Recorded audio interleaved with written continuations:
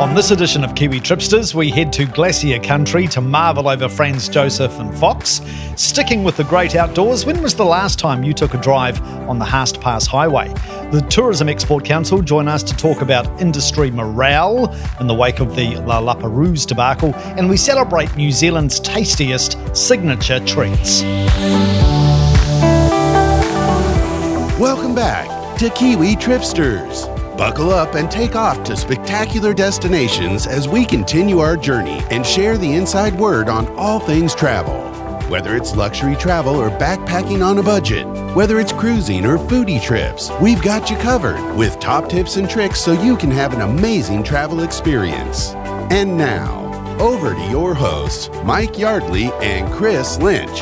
Welcome aboard, Kiwi Tripsters. I'm Mike Yardley. Hi there, I'm Chris Lynch. Happy New Year of the Ox, by the way. The Chinese Lunar New Year has dawned upon us. Yes, and let's hope it is prosperous and peaceful and a happy year ahead as we navigate our way through this COVID world, Chris. I'm looking forward to heading out and seeing all the wonderful Chinese festival that does happen in Christchurch.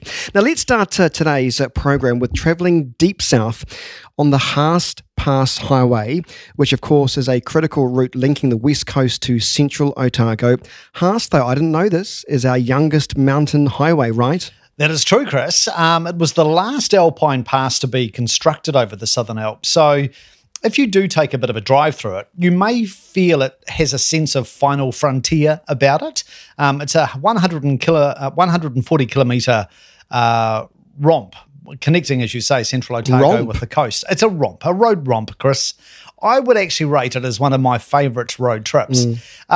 In terms of it being young, the amazing thing is this highway, the Haast Pass, was only fully sealed 25 years ago, which is quite incredible when you think about it. But as a day trip, the alpine aesthetics are obviously bolder in winter with the snow, but even during summer, the higher peaks around Haast Pass are still topped in snow. And it really does kind of feel like traditional New Zealand country, doesn't it, in a way? Yeah, it does. And obviously, if you are heading from Wanaka, that is its sort of southern entrance, and you will see the highway turn off just out of town from Wanaka, and then you head up to its neighbouring lake, Lake Hawea. And there are a stack of roadside lookouts between the two lakes, which are probably best demonstrated at a place called The Neck. And this is the thinnest sliver of land that manages to just keep these two twin giant lakes apart. But back in the day, they were actually joined together. I really like Lake Hawea, and I think it is really overshadowed by Lake Wanaka. But if you go to Hawea, you go and have a look at the water. It is absolutely gin clear, iridescent water, like liquid cellophane. It is absolutely gorgeous, pebbled beaches, and really popular with anyone into water sports, whether it's boating, jet skiing, you name it. I like the way you said that, what did you say, liquid cellophane? Yeah. That's a really good description. You're so right there. I've been working on that all day for No, you, I Chris. like that. Liquid cellophane. I'm going to use that. Let's flick through to some of the unmissables now, starting with Makaroa. Yeah, beyond the lakes, as you head further north, you enter what I would call Heidi country. It's like a big sprawling valley, the Makaroa Valley. It's sort of like a Swiss-style valley where you've got magnificent peaks either side of you and this big green pastoral valley. A really good stop is the Makaroa Country Cafe, and it's one of those quirky roadside stops in New Zealand where they've got the most fabulous collection of stuff, and what they specialise in at the Country Cafe are overseas Rego plates. Most of them are from the United States, and they've been gifted to the cafe over the years by visitors, and it's sort of like gone viral in time. So the walls of this cafe are absolutely plastered with car license plates from all over the place. It's really cool. Now, what about the Blue Pools? This is probably the most popular, most Instagrammed site in the Makaroa Valley. They are a stunner, these Blue Pools, and it's a really easy walk from the roadside through Silver Beach Forest, then across boardwalks and a swing bridge. The pools are absolutely thronging with massive brown and rainbow trout. And once again, the clarity of the water in these Blue Pools is just absolutely breathtaking and just the most beautiful turquoise hues in the water. And then from the Blue Pools, the highway, the Haast Pass Highway, enters the Mount Aspiring National Park, and you will notice signposts popping up continuously for various waterfall walks. Now, speaking of waterfall tracks, there are so many that are Instagrammable and photographable. Oh, you can new word, photographable. That's Chris's contribution for the day, folks. Thank you. Yes, no, there are so many, but the ones that I would say are must-stops, Fantail Falls, and even though you'll notice a few fantails on the walking track, the actual name was inspired by the fact that the base of the fantail sort of splays out like the bird's tail.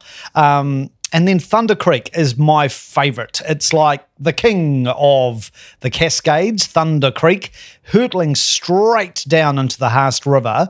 And it's this huge vertical drop, a good noisy gusher for you, Chris. And as you look at the top of the waterfalls of Thunder Creek, you can see the tree line, and that actually denotes where the glacier used to be, before the Ice Age ended. So it gives you quite a self-explanatory geography lesson when you're at Thunder Creek as well. And then there's Roaring Billy, which is another fabulous waterfall, which you reach through a grove of tree ferns. It's a really enchanting walk, that Roaring Billy track. Weta Workshops could not improve on it. It's so gorgeous. Now, what's so special about the Gates of Haast? Yeah, well, you're right in the teeth of the Haast Pass when you get to the Gates of Haast. It's quite a dramatic name, and it's a really dramatic setting as well. And this is where the highway precariously crosses the Haast River, and either side of you are just massive vertical rock walls, gigantic boulders of tumbling schist, and also, adding to the whole drama of it, you are crossing the Alpine Fault. So it's all quite a menacing sight, this river bridge across this boulder-strewn section of the Haast River. And as you watch that water barrel through the gorge, it is like a freight train of water. The power of it is really quite majestic. Now, before heading into glacier country, what about diverting west? Thank you. Yes, well, obviously, as you go further north on the Haast Pass Highway, you do eventually enter the west coast proper, but Haast Township is really the last stop before you enter the likes of Franz Josef and Fox. If you have time for a side trip from Haast Township, you can scoot down to the Tasman Sea, to Jackson Bay, which the locals will tell you is where you will find the best blue cod and the best groper in New Zealand. They rave about it. And also there is a neighbouring bay to Jackson Bay, Bruce Bay, which has an awesome collection of rock sculptures that, passers-by will create rather organically adjacent to the crashing surf. I feel a bit guilty because I know that you can stay in the Haast Township. There is plenty to do, and it's one of those places that you can just drive past and go, oh, that's Haast. But you're here to tell us today not to do that, right? I would break it up. Yeah, I mean, if you want to have like a more slow scenic day through the Haast Pass Highway before you get to glacier country, give yourself a break, a bit of a recharge, and stay the night in Haast Township. The Heartland Hotel there is fantastic. The on-site restaurant is just like a celebration of local kai. So you've got, Jackson Bay seafood, chowder on the menu, West Coast whitebait, Mount Cook salmon. The whitebait comes out of the Haast River. So she's very fresh whitebait, Chris.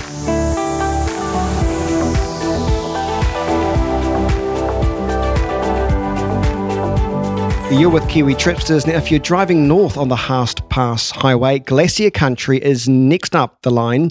Mike, how quiet has the summer season been for Franz and Fox? It's been a nervous time for many of the operators there, right? Totally. And I think the general tale of the tape seems to have been that straight out of Christmas, the first couple of weeks through to about the 7th, the 8th of January, were booming in a lot of these places like Fox Glacier, Franz Josef, further down the line, Wanaka, Queenstown, Fiordland. And then it's like the whole tourist trade fell off the cliff.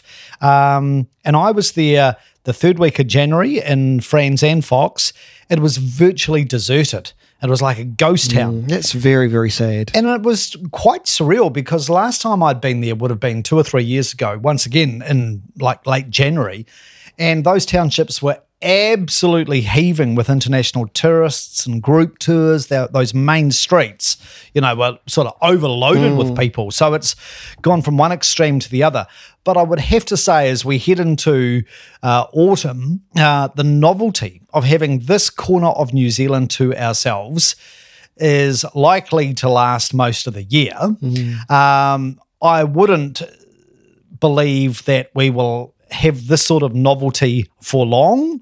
So if you do want to take in the glorious nature of Franz Josef and Fox without the crowds, do it now, do it this year, because it's not going to last, this bizarre situation we are in. Those glaciers are just incredible, the way that they plunge down from the Southern Alps and end up almost at sea level and so close to the sea. That's what overseas tourists were always amazed about by our glaciers. There are very few places in the world where you will find glaciers so close to the ocean. And there are so many different ways you can commune with these ribbons of ice. If you just want to walk it from the valley floor, obviously the glaciers have retreated a bit over the years, but you can get to the viewpoints of both glaciers within about 30 to 45 minutes on foot. I'm glad you said that get involved with the discounts, because you're right, they won't last. Things will get back to normal. Yeah. And you will kick yourself for not doing some of these amazing tourist attractions while they are cheap, because, they still need to make money. They do. And there are just so many soft adventure options in terms of getting more intimate and up close with the glaciers that you can pick and choose from. You may want to try your hand at heli hiking or heli ice climbing, but even just a scenic flight. I know you've done scenic flights over those glaciers, Chris. Even if you want to do like a scenic flight, say from Franz Josef up the glacier and around the Southern Alps, around Mount Cook. At the moment, a lot of those sort of flights are being routinely sold for under $100. And you won't get that every year. Absolutely. Well, go Very back 12 months from now, and they would have been selling for $300. So once again, grab this novelty bargain while you can. And if you really want to get close and intimate with blue ice. A lot of people go on and on and on about one of nature's great illusions, blue ice. You can do those heli ice climbing tours also at heavily discounted prices at the moment. Now, what about accommodation? What do you recommend? Well, speaking of specials, there was this fabulous place in Franz Josef Glacier called Te Wainui Forest Retreat. It's actually owned by the Scenic Hotel Group, but it's probably their signature experience because it's 5-star luxury and traditionally very expensive to stay at. But once again, they've slashed their prices, and I was just having a look on their website just before we had our chat, and you can grab a night there through sort of March, April for about $200, $240 a night. Previously, you would have had to pay $500-$600 to stay there. And it's a fantastic experience because the way that it was built was just so ingenious. They've got like this private tract of ancient rainforest in the middle of their hotel. So the hotel wings have been built around it. It's like a forest courtyard, but it's massive and it's just absolutely full of bird life. So yeah, for a really elemental stay, at one with nature, Chris, yes. Te Wainui is the place to go. Now, did you check out the magical mirror image that is, of course, at Lake Matheson? And did you get a good photo? Because my one was a bit dodgy. I know. I was not in the good books with the weather gods. They conspired against me. But yeah, I mean, it is luck of the draw. If you do want to try and get that perfect mirror reflection, there are two things you need. You need obviously a clear sky, but equally important, you need a calm day. Yeah, it's all about the calmness. You're so right about that. Otherwise, there's no mirror at all. No, the wind will ruffle the water. So your best bet is absolutely first thing in the morning. That is when it's more likely to be calm. Yes, and that won't be happening with me, thank you. Or twilight, when hopefully the wind dies down. But the only problem with the early morning is quite often there's a lot of mist and cloud around the Southern Alps early morning. So you take your chances. You might strike it lucky, but whether you've got the mirror magic or not, it is still a really special place. And what about the wildlife? Yeah, the wildlife is also a growing attraction.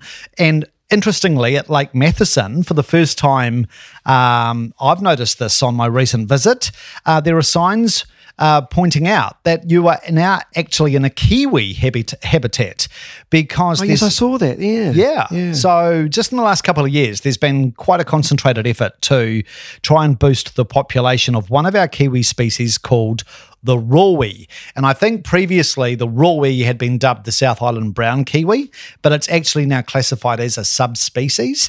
And they've released heaps of these rowi into the area very close to Lake Matheson. And the population has been coming back really strongly in recent years. A lot of the work for that is being done actually at the West Coast Wildlife Centre in Franz Josef, which you can go and visit. It's fabulous. Kids absolutely love it. And just one very quick other tip on the wildlife front. I know we've talked about the white heron nesting colony at Whataroa, which is about 20 minutes from Franz Josef.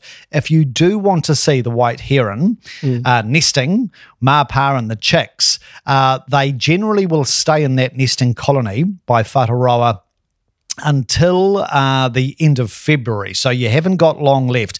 You might get lucky and they might still be there in early March. But 20 minutes from Franz Josef, that's something else to bear in mind. You like your white herons, don't you? I do. I think they're the most incredible birds. They are the ballerinas of the bird world, Chris. Tell me more. Coming up, we road trip through the rest of New Zealand in celebration of the country's tastiest signature treats. And Linda Keane from Tourism Export Council will discuss what the tourism industry is expecting from the government in the wake of the latest debacle. Of course, yes, the ships coming in. Yes, the ships that can't come into New Zealand. That and more. Still to come.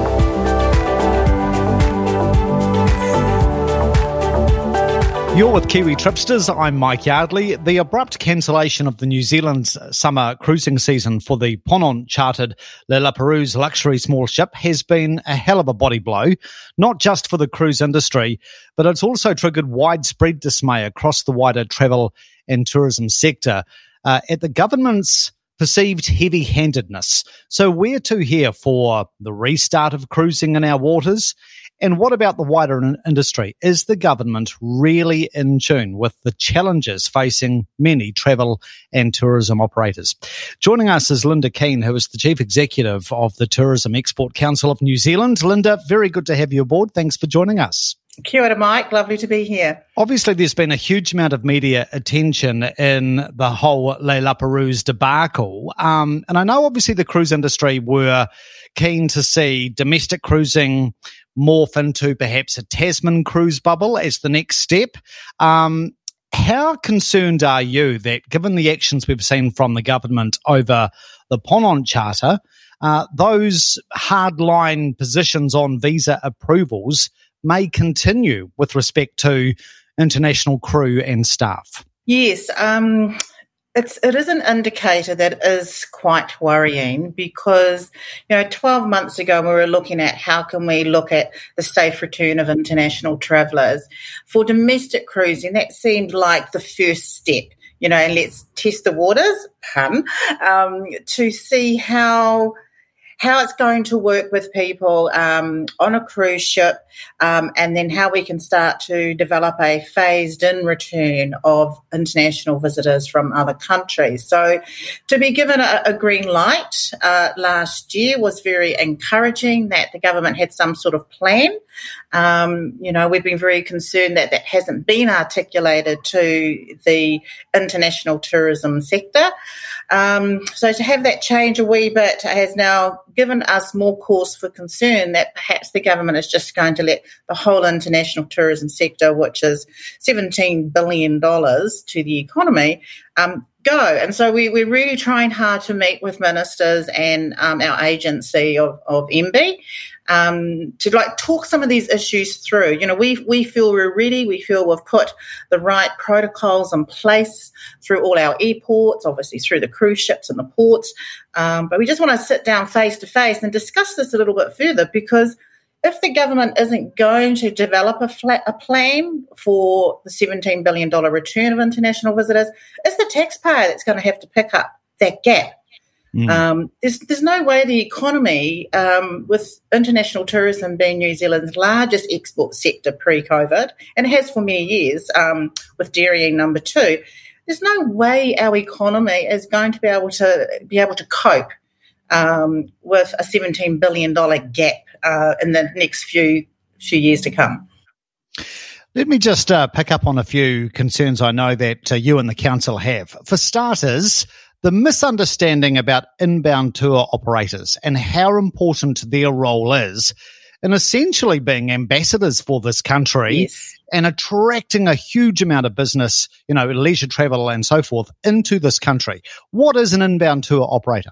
An inbound tour operator is a company that acts just like Fonterra. It is the conduit between the offshore markets with our tour wholesalers and agents. As an example, a UK supermarket that might want to purchase butter and cheese from New Zealand, and then also the New Zealand tourism suppliers. So Fonterra acts between the New Zealand farmer and the offshore market distribution systems. That's exactly what an inbound tour operator does.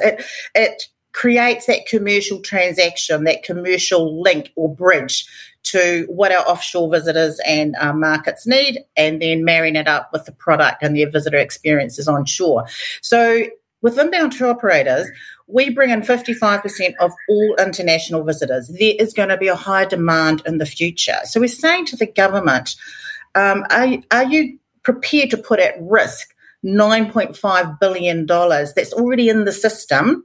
Are you prepared to let that go? Because at the moment, you can't quite see yourself giving financial support to inbound tour operators, aside from 26 inbounds that have been given a loan. But we really need these to grant. If there is no commercial conduit for when the government announces when the border is ready to reopen, the recovery will take 5 to 10 years versus perhaps 3 to 5 years. So they're absolutely a vital asset in the whole distribution system. Now, the reason I said misunderstanding in my previous question is because, as I'm sure you are aware, just a week or so ago, the new Tourism Minister, Stuart Nash, when asked about the Tourism Export Council's request for extra funding, to tide us through this tough period, seemed to suggest inbound tour operators are just travel agents, to use his words. Yes. And I mean, I don't mean to get too political here, Linda, but I just thought, maybe there's a bit of homework that the minister needs to do here. How open is his door? How open are the government's doors to getting a better understanding and rebuilding trust and confidence? Yeah. The door is open. We're still waiting for our meeting with Minister Nash and a number of other ministers. There is definitely a misunderstanding. An inbound tour operators brings visitors and revenue into New Zealand. Yeah. A retail travel agent, you and I, if we want to go to Fiji, want to go to Greece or the US, a retail travel agent does bookings that takes money and people out of New Zealand. So they're part of the distribution system, but not in this context. And so that is it's an ongoing education process for mainstream New Zealand as well as our government agencies and ministers. But yeah, the key word is inbound, whereas retail travel agents are outbound. What tops your wish list when it comes to government action? I think we need an international tourism recovery plan that is from 21 to 2025. So it's this very short to medium term. There doesn't appear to be a plan at the moment. We're very happy to work with government and the agencies on that. The wish list is to protect that conduit, that commercial conduit, which is the inbound tour operators. So at the moment, 26 inbounds. There's about 120 in New Zealand. They've been offered a loan, a 5-year loan. We would really like those to be converted into grants to be similar to all the other tourism assets that have received assistance. We'd also like transport and accommodation operators that have just been not part of this whole process at all. again, transport are so critical and accommodation because they're the infrastructure that helps guide and transport people around New Zealand safely. And also with the airlines, we're very keen to support the Board of Airlines New Zealand to go to government and ask for them to increase their funding support for international aviation with the freight scheme. Because what's going to happen, Mike, is that there's 10 existing airlines flying into New Zealand. When we get an intention date from the government, it'll be those airlines that will fill the front of the plane with visitors to support the freight and cargo at the back of the plane. Now, if the government can have a plan to help us to do that, it actually means the government is providing less subsidy with the freight cargo part of the operation. So we're just saying, please partner with us. We have many years experience in international tourism.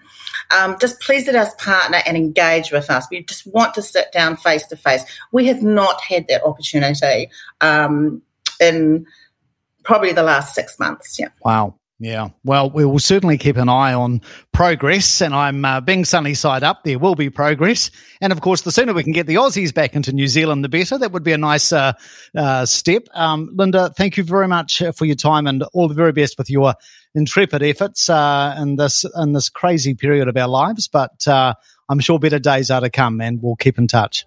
Lovely. Thank you, Mike. Awesome. Thank you, Linda.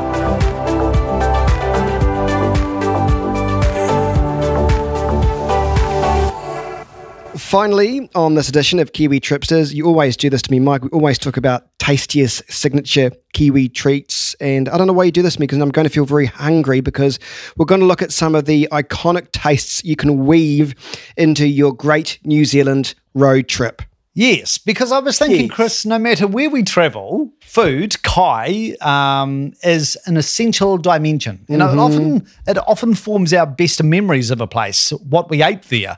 And what has struck me on a very reflective note, since COVID changed our world, tripping around the country, I am constantly astounded at how many signature, tasty treats abound across New Zealand.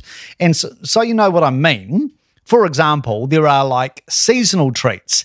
A good specimen would be the chocolate eclair shop in Awakune, which caters to the skiers. So you can't get the chocolate eclairs over summer, but you can in winter.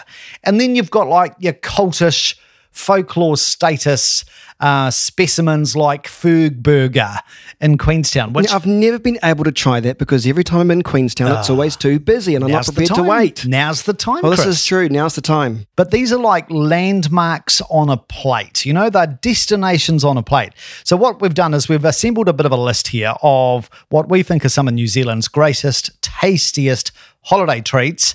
It is not an exhaustive list, and you may have some you may want to share with us as well on our Facebook page and so forth. Yeah, make sure you do that. Now, can we start with chocolate destinations, please? Because you're talking about chocolate eclairs, so what do you got for me, please? Well, I know this is going to be highly contentious, because we actually are blessed with so many amazing chocolate makers around New Zealand. My favourite, though, is Shock Chocolate in Greytown and Wairarapa. They get my gold star because, first of all, their setting is incredible. The super cute colonial cottage on the main street of Greytown. That's where it's always been based. Their handmade gourmet chocolates and unusual flavour combinations are just so extensive. And they do incredible stuff at Christmas time as well. First runner-up, Makana Confections and Keri Keri. What I really like about them is you can see the production process through the glass windows, and then they will give you free tastings. They have a really good chocolate cafe too. And alongside their flagship factory in Keri Keri, they also have a sister branch of Makana in Blenheim. You missed a place. There's a good chocolate shop in Parnell in Auckland that do really good hot chocolates. Yes, what's it called? I have no idea. Oh, well, it doesn't count then. No, true.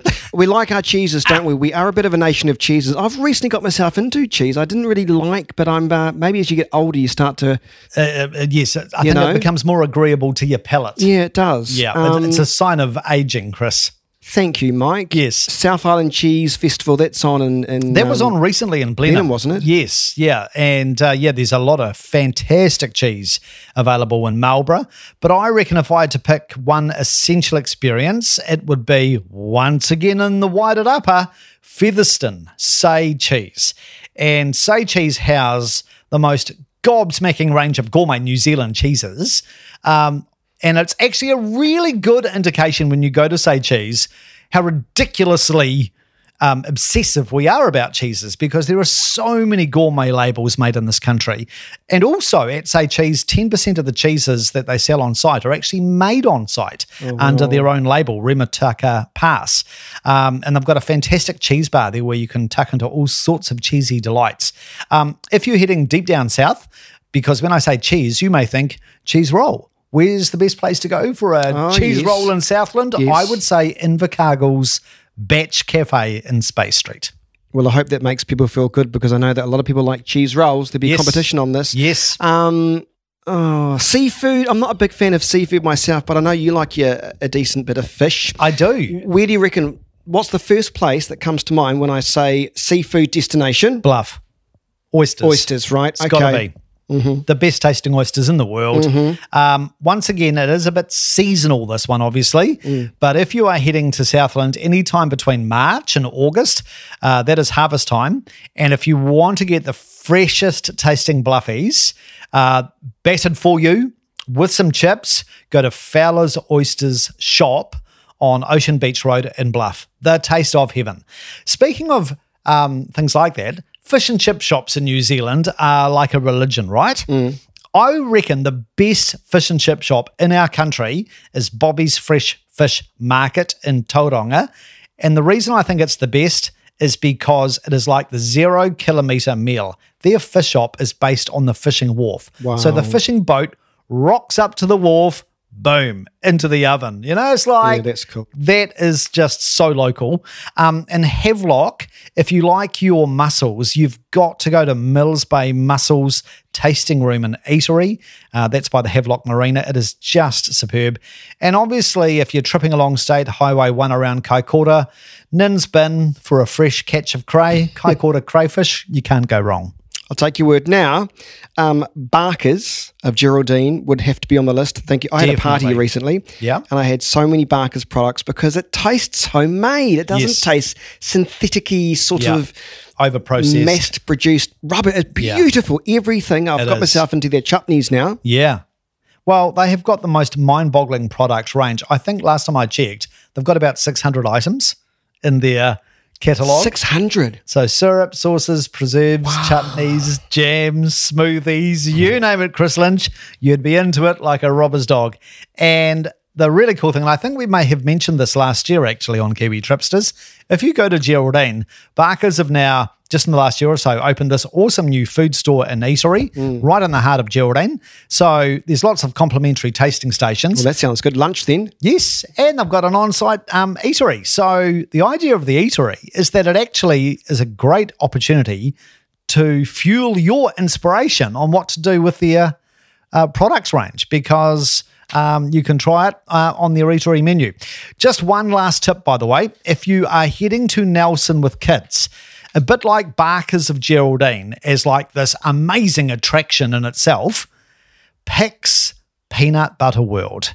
Kids go gaga at Pic's Peanut Butter World because their factory tour also gives you the opportunity to make your own peanut butter. Well, this is good. And obviously kids love that. And of course, they're such an innovative company, Pic's. You may have heard recently, they've got this new venture underway with Whittaker's to produce Pic's peanut and chocolate butter, which is a bit like having a peanut slab on your toast for breakfast. Doesn't that sound decadently good? Yeah, it does actually. Peanut perhaps slab on like toast. Perhaps on pancakes or pikelets. Oh, that's true. Now we're talking. Yes. Let's talk about Roxburgh. Yes. You got some more tips on there? Just a couple of very last couple of tips here. Jimmy's Pies. I thought we need to mention New Zealand pies because we all love our pies. But if you are heading deep down south, in Roxburgh in Clutha country, they pump out 25,000 pies a day at Jimmy's Pie Shop. Most of them are sold around the lower South Island. But just to point out, how incredibly productive this pie shop is. 25,000 pies a day is 48 times Roxburgh's population. Isn't that cool? And they they actually pump out 20 different pies as well. And finally, a Denheath custard square. Oh, these are good. You can get these at the supermarkets in Christchurch. Only the fancy ones, thank you very much. Only the fancy ones. Yes. They are the Rolls Royce of custard squares. Yeah, they are. And they began life in the former post office building in Pleasant Point, South Canterbury. That's where they were first made. In more recent years, they are produced out of a purpose-built kitchen in Timaru. But yeah, they are sold across discerning New Zealand supermarkets. They are now exported worldwide because they are so fluffy, so high-rise, so melt in your mouth, rich and creamy. They are one of life's greatest pleasures, Chris. Now, I think they sell them at your local supermarket, don't they? They do. I'm there every week. Yes, I can tell. Lining up for the Denheath. Oh, they're beautiful. Very, yes, nice. Rich and creamy. Yeah. Yeah. I want one. So we shouldn't have done this segment because now I'm very, very hungry. Yes, am I. I'm off to get a pie, some oysters possibly. No, it's too early for I'm oysters. off to eat toast. Okay. Thank you so much for joining us on this edition of Kiwi Tripsters. Really enjoyed your company. If you've got some signature New Zealand treats that we've missed on our proverbial road trip here around iconic eateries, let us know either on our Facebook page or, of course, you can also visit our website, kiwitripsters.co.nz. Plus, we'd love for you to rate and review Kiwi Tripsters on the podcast service of your choice, and we hope to catch you again real soon in a couple of weeks' time. Have a great day. And that's a wrap for this episode of Kiwi Tripsters. Liked what you listened to? Then join us for our next episode of Kiwi Tripsters, where we bring you more travel inspiration, giveaways, and insider knowledge with expert guests on the show. Connect with us on Facebook and Instagram, and visit us on kiwitripsters.co.nz. But most importantly, subscribe and comment on Apple Podcasts, and tell us what you think of our show. Till next time, safe travels.